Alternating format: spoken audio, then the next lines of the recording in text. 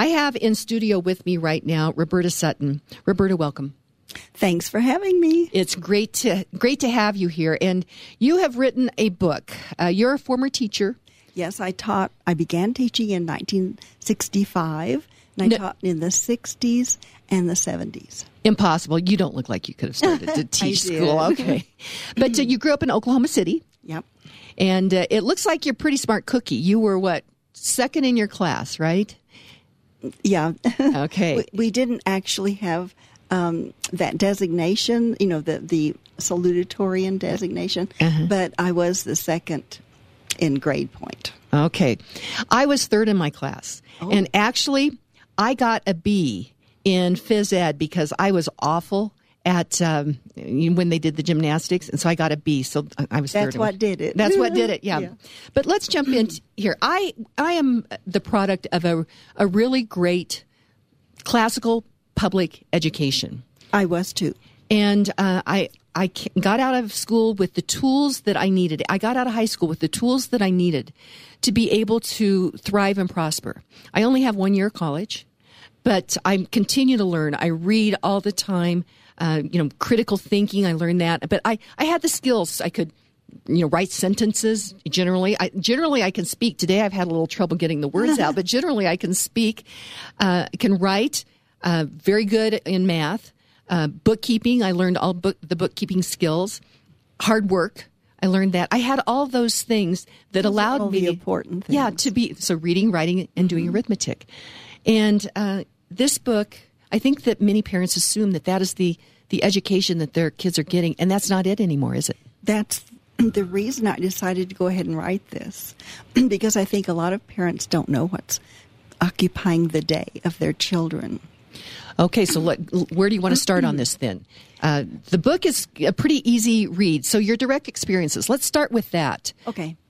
I'll just give you an example of what I considered a content-free assignment. A content-free assignment. This is what I worried about most that I was seeing, is that there wasn't any content being taught. Not much. Anyway, so this was 7th grade history class, social studies. Okay. Their assignment for the week was to make up a country, and they had to make a name for it. They had to make a alphabet for it, a language, the way they dressed, and all of that. They had to draw the outline of it on a sheet of paper and make the political divisions like states, or if they had states, or counties, and on another sheet of paper the physical properties like mountains and rivers and lakes. Okay. And they had to color it with colored pencils. Now this is 7th grade social studies. Yes. And they had to staple them together and turn it in on Friday, which is the day I was there. Okay, so were you substitute teaching? I was substitute teaching. Okay. Yes. I just went back to substitute teaching in 2015 I thought it would be something fun to do. Mm-hmm. And anyway, so do you know how much there is to know about the world? How many real countries there are to learn about? How many of us can name the countries in Europe? How many can name the countries in South America, or let alone Africa? And the mountain ranges, and the peaks, and the rivers, the great rivers of the world. This was full of imagining. That is astonishing. Okay, how long did you teach? I taught. I taught about 8 years at the beginning. Okay, and then I stopped to have children, and in the meantime, I had 2 more professions. Okay. And then I decided it would be fun to go back and do some substitute teaching. So you started your career in teaching, and you assumed probably that substitute teaching you were going to be doing kind of the same thing. It's not at all then. Well, it's so different, and I was so shocked. In fact, when I would come home at the beginning, and my husband would be standing in the kitchen, he would say, "Well, how was your day?" And I would begin telling him what we'd been doing, and his eyes would get bigger and bigger, and we had a friend, a neighbor, who was usually at our house at that time. And later, about 3 months later, he said, Roberta has to write a book. And the name of the book should be What You Don't Know That Your Kids Don't Know. So, we are doing a real disservice to our kids.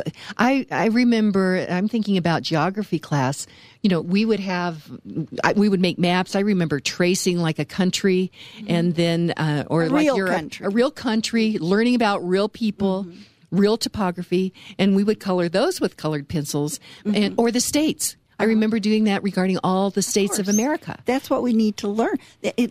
That's what I'm worried about, is we believe that most of us believe that there is an essential body of knowledge that needs to be passed along, and school is one of the main avenues to do that passing along. And that's what I'm worried about. It's not happening. Oh my gosh, Roberta, do you have any other experiences? Yes. This was 7th grade English. Okay. Because I signed up to teach English and history and math and science. Okay. Because I was a science major in undergraduate. Right, you physics. Yeah. So you're pretty smart. Well, I don't know. But anyway, this was English, and their work for the day was a sheet. Well, they had some free reading at the beginning. And it's totally free reading. It's not reading at the direction of the teacher. So it's not classics or anything? Oh, no, some were reading comic books. Really? And so, anyway, after 10 minutes of free reading, and then the sheet that she had for us for me to pass out was a sheet that showed a pop can that was dented a little bit. Okay. And at the top it said, "You are a pop can. You have been popped and drunk and squished and thrown away. You are now lying on the sofa of your therapist, and you're going to tell your therapist how it feels to be popped and drunk and squished and thrown away." My gosh. Instead of the Shakespeare and all the classics that could be... I don't think they even had heard the words conjugative verb. I don't know that they knew what verbs were. I don't think they knew what a preposition was, or the 3 principal parts of verbs. Roberta Sutton, there are those that say that kids don't need to learn a lot of these things because we have all of these electronics. But electronics are supposed to be a tool. If the electricity goes out, I'm concerned that our kids won't know what to do. Another one of my projects is the World War II project. And those guys, navigators, they didn't have GPS when they got on a bomber to have to go over and try to take out, one of the ammo dumps or fuel places in Germany. They had to figure out how to get there. And they did that because they could do math and they could communicate with each other. And I'm very concerned our kids are not getting that. It's frightening to me. I worry about my country. Yeah. The kids are encouraged not to memorize now. Really? Mm-hmm. So many of them do not have their multiplication tables memorized. They don't learn the famous speeches, poetry, the preamble to the Constitution, or to the Declaration of Independence, or the Constitution, I mean. Or the Declaration of Independence. Mm-hmm. Did you know that there's a test called the PISA test? PISA. Okay. It stands for Program for International Student Assessment, PISA. Okay. 71 countries take it. It's given every 3 years to 15-year-olds. Okay. And the last time it was given was in 18, but the last time they have the data for it is 15. 2015, okay. And there are 71 countries take it. Okay. But there are 35 countries that sponsor it, that pay for it, that administer it, the developed countries, and we're one of them. Okay. Out of the 35, we score 30th in math and 19th in science. So that's really unacceptable. Mm-hmm. And we also don't have any books in our schools anymore. I mean, there are some, but most of the lessons are given by handouts to the kids. And some teachers don't even believe in handouts. They do everything on their Chromebooks. And so they have to get a Chromebook and then get onto the website of the school and to the website of the teacher and for that day. And usually it's a problem set. And so there's no reading that goes along to explain the problems. They're teaching physics without a book, which shocks me. Because when I taught physics, I had to have a book. I might have to read the same paragraph 5 times to get it. Right. They were doing, these kids were doing the section called mechanics, which has all of the equations that need to be derived in front of them. They said the teacher had stood in front of them and taught them only 2 days so far, and I was there in December. Good grief. Oh, my gosh. We're going to go to break. I have a feeling we may have to have you back and go through each chapter of your book, because we've only been talking about your first chapter, your direct experiences. When we come back, do you want to talk about experiences others have shared with you? Oh, sure. Would that be a good thing? Okay. And I think what we'll do is, if you don't mind driving over, let's rebook you to continue through this, because this is really important that parents understand this. Oh, sure. Okay. I don't think parents do know, because I've heard so many mothers especially say, I don't even try to keep up with what my kids are doing in school. They teach so differently today. Okay, well, we're going to go to break. When we come back, we're talking with Roberta Sutton about her book, What You Don't Know That Your Kids Don't Know, and it's important that every parent understand this. We'll be right back. Hey, welcome back to the Americhicks with Kim Munson, where we're dissecting issues as right versus wrong instead of right versus left. Agree or disagree, let's have a conversation. Having a conversation right now with former teacher, mom, Roberta Sutton, who has written a book. She had been a teacher. She taught for 8 years, raised her kids, had some other careers, and then got back into substitute teaching, and would come home from doing that. Her husband would ask how things were going. A friend was over, and she started to relate these experiences. Her friend said, you need to write this book, What You Don't Know That Your Kids Don't Know. And this is really important for all you parents out there. So, Roberta, we've got one more segment right now. What are the points that you'd like to make in this particular segment? Well, there were some surprises. Mm-hmm. I was at a high school for history, and I went into they have workrooms now. The desk in the classroom is usually a derelict, because their real desk is in a workroom. Now it's a what? A derelict. It's just there. It's empty. Okay. Anyway, they have their real desk in this big room where there are many desks. They have a workroom for history, the workroom for English, for math. Okay. And so anyway, I walked into this history workroom to eat my lunch, and there was on the back wall huge posters, 2 of them, Karl Marx and Che Guevara. And these guys' policies, they were tyrants.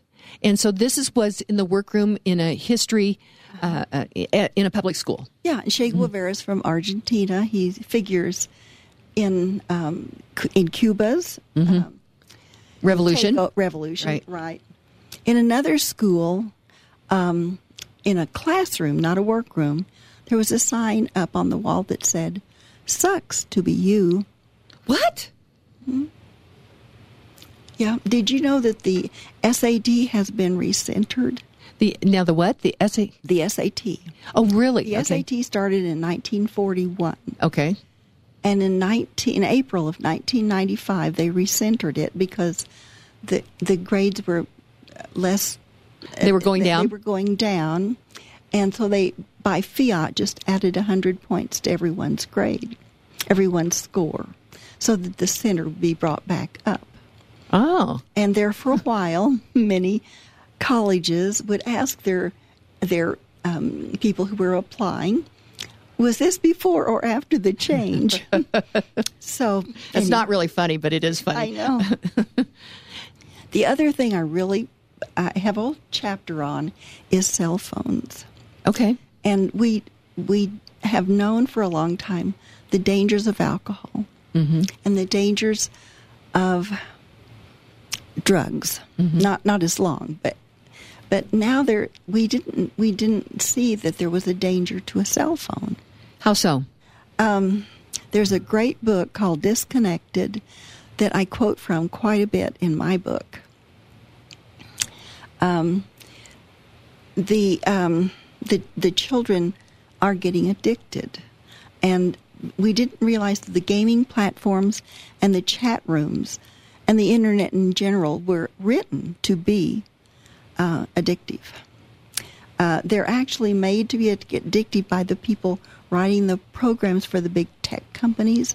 The more screen time, the more revenue for the companies.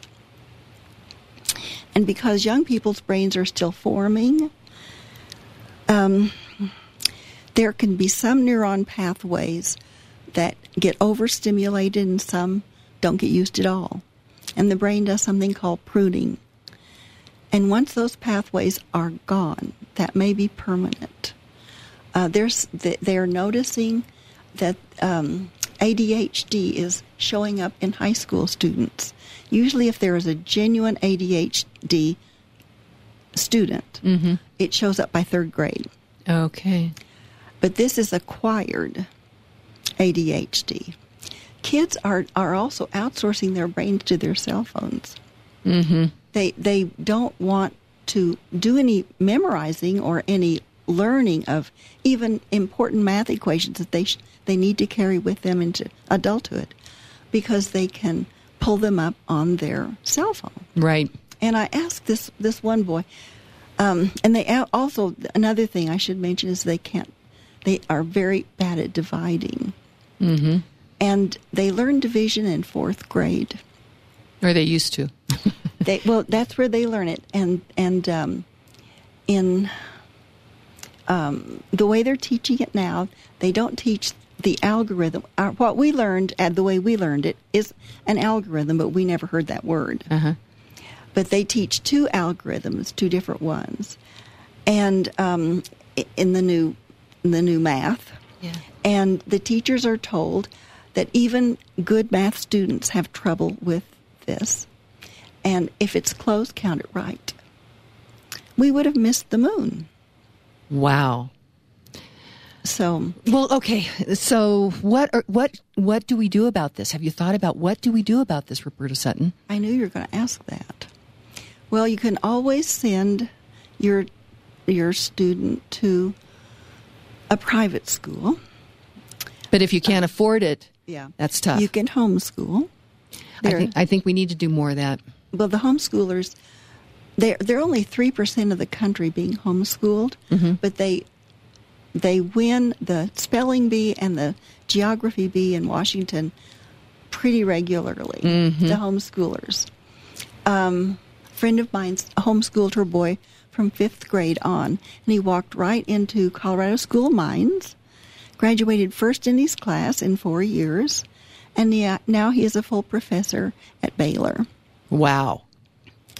In science. He's considered an expert in something called graphene. Okay. And he lectures all over the country in that. But anyway, I substitute taught just before Christmas. Okay. And these students, you know that they don't sit in rows anymore. Right. They sit in groups of 4. They push 4 desks together, kind of like a pod. And so I was talking to these 2 boys. I was there for pre-calculus and trig. And I just asked them, just off the hand, I said, can you guys divide? Well, of course, we learned that in grade school. So I went over to my desk and made a real simple division problem, like 23 into 965, something like that. And I put it in front of one of them, and I said, can you do that? And he drew back, and he said, well, yes, given enough time. And I said, that should only take you 30 seconds. He said, well, let's see you do it in 30 seconds. So I did. And then he said, well, why do we have to know that stuff anyway? Right. We have our calculators and we have our cell phones. And I said, what if we couldn't charge our cell phone? He said, that'll never happen. Wow. And I said, well, we have power outages. And I said, besides, there is such a thing as an EMP, an electromagnetic pulse, right, which could come from the sun, which it did in 1859, and it knocked out the telegraph, which is all they had. I don't think I want an autonomous car then either, but that was, I digress. So, yeah. So anyway, and I mentioned that if we were to have an EMP for whatever reason, I said that it's been estimated that 90% of the people would die, and they said, "Oh, that would be good. With the Earth is overpopulated now." Oh my gosh, Roberta Sutton. Oh my gosh. We're out of time. And I think that we need to continue to have this conversation because you've been in the trenches, you've seen it there. And we have a responsibility. America, great people and great societies care about what they pass on to their children and how they treat their neighbors. And what we are passing on to our children, you've been in the public schools. And we've got to do something about this. And so let's continue to have this conversation about this. I think it's really, really important. So thank you. And so I'm inviting you back and on the air, I'm saying, will you come back? Sure. Okay, then we're going to get you booked. You heard it here.